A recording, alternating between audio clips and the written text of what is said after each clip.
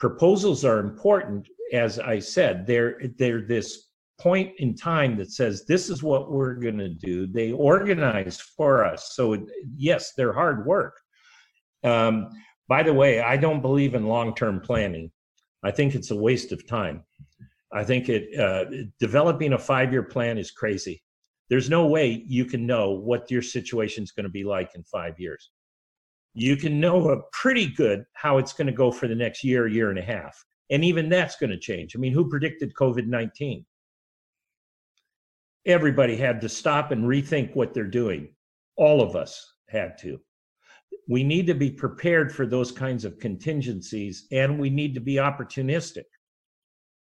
We need to dive into our challenges, and that's why long-range planning can hamper us, because it forces us to homogenize all the gifts in the organizations towards a goal that we don't know exists.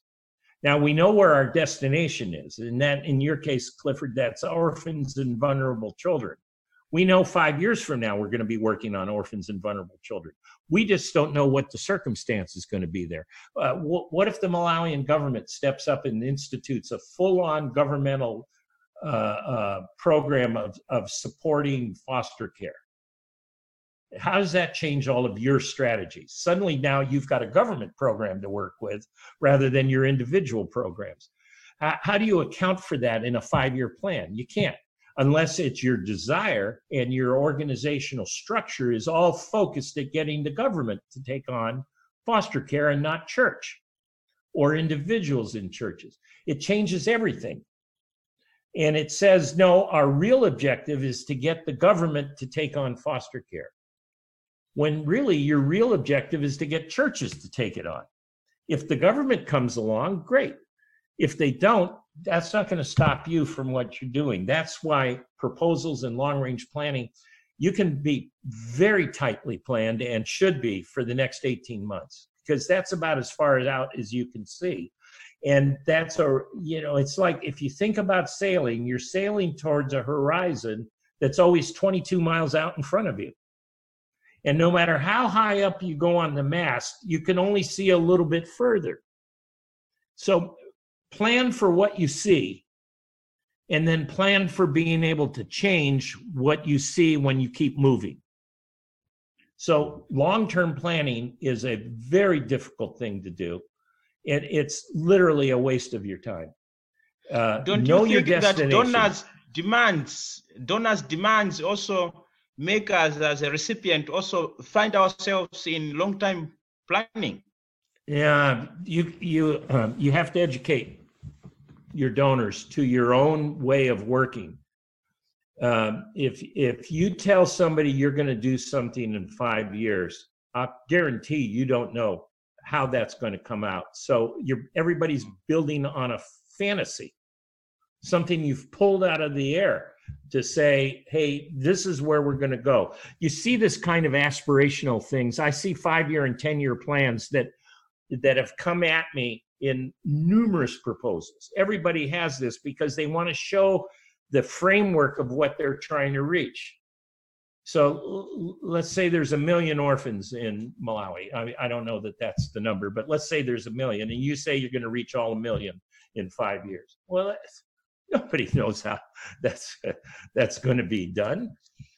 Or if that is your goal, boy, that is going to spread you thin to reach them all. But that's what you say. This is our 5-year plan. I've never seen a plan that was 4 years, 9 months, 13 days, and 12 hours. They're always 5-year plans, always 10-year plans, always 15-year plans, because they're always aspirational, so you want to work very hard in your white paper to define your definitions. That's why I go into those 3 questions. That's what you want the donor to understand, is that you're very focused on the destination, and this is where you're going to be in the next 18 months or year. And these are the programs that we're undertaking. These are the evaluations we're going to do for those programs as we go forward, so that we can adapt to the changing circumstances. One of the hardest things for ministries to do is to adapt to success. What if your program takes off? and just expands faster than you ever thought possible, because suddenly you fell into a need that God wanted you to do. You figured it out, and boom, it just plows open for you. Then what do? How do you plan for that? You have to be adaptable. You have to be opportunistic, and you have to reflect that in your papers and in all of your correspondence, that we're an adapting, opportunistic organization that's flexible and holds its plans lightly, because that's what we're moving. That's the point of the communion of giving and receiving. That's getting to this place where they offer you trust, because as soon as you launch a plan, there isn't one of you leaders that's on this broadcast or listening to it that hasn't faced the fact that you had a plan, and day one of that plan, things started changing as soon as you started launching the idea. You started learning what works and what doesn't work, and you started adapting. All leaders do that. And it's false. It's a false security that somehow we can just fit into our planning precisely, because things change. They change because of our intervention primarily, or our lack of intervention. So some of us are in regulatory environments that require a 5-year plan. Some grant requests do require you to do it in the context of a 3 or longer year plan. That's just how the process works. However, we have to write those. We hold them loosely. If it doesn't work out the way that we had planned, we're very open and honest in our communication. What happened, why we made the change. But that's how, so part of the... Yeah, if they're forcing you to that, part of it is the vision setting comes from you, not them. Right. You get that wrong, and you're going to be driven by the money, and you're not only getting not the wind of God, but not only your own power, but you've got you're like a barge being pushed by a tugboat. You don't want that.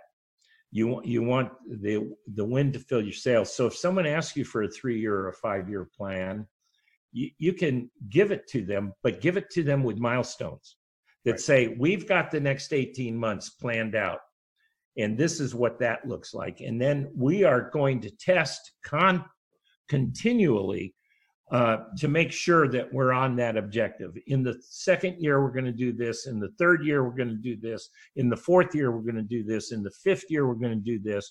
But in the 6-month marks, this is what we're going to evaluate to see how are we doing to meeting those objectives. So what you say is your plan rolls out in 18-month increments. And it may be that every 3 months you visit the plan, every month you visit the plan. That's what a feedback loop is. Plan, do, measure, change. Because strategies always change and success always changes. And so what you commit to, and this is part of the reporting of any proposal, is you commit to how are we going to accomplish these plans, and how are we going to evaluate our progress towards accomplishing. So when I say long-range planning is a waste of time, it's a waste of time to get too detailed about what you're going to do in the 3rd year, unless you're building a submarine or something that takes 5 years to build, and you know that you're going to need this amount of steel in the 2nd year if you make all your marks getting there. And this is when you get the engines purchased, and this is when you do the technology or whatever it is. You can lay all of that out in a very clean PERT chart, but my goodness, you better be good at delivering those kinds of very specific engineered objectives. And in the field that we're working in, that rarely works that way, because success comes our way, as does failure. And so that's, again, why we talked I talk so much about studying your failures and questioning your success. It's precisely so that you can do plan changes and move into new S-curves. And you have to lead in that, and you have to lead your donor, who is a part of your effort. They're not your effort. And you have to help them understand how you're changing. And so that's part of the leadership required of fundraising.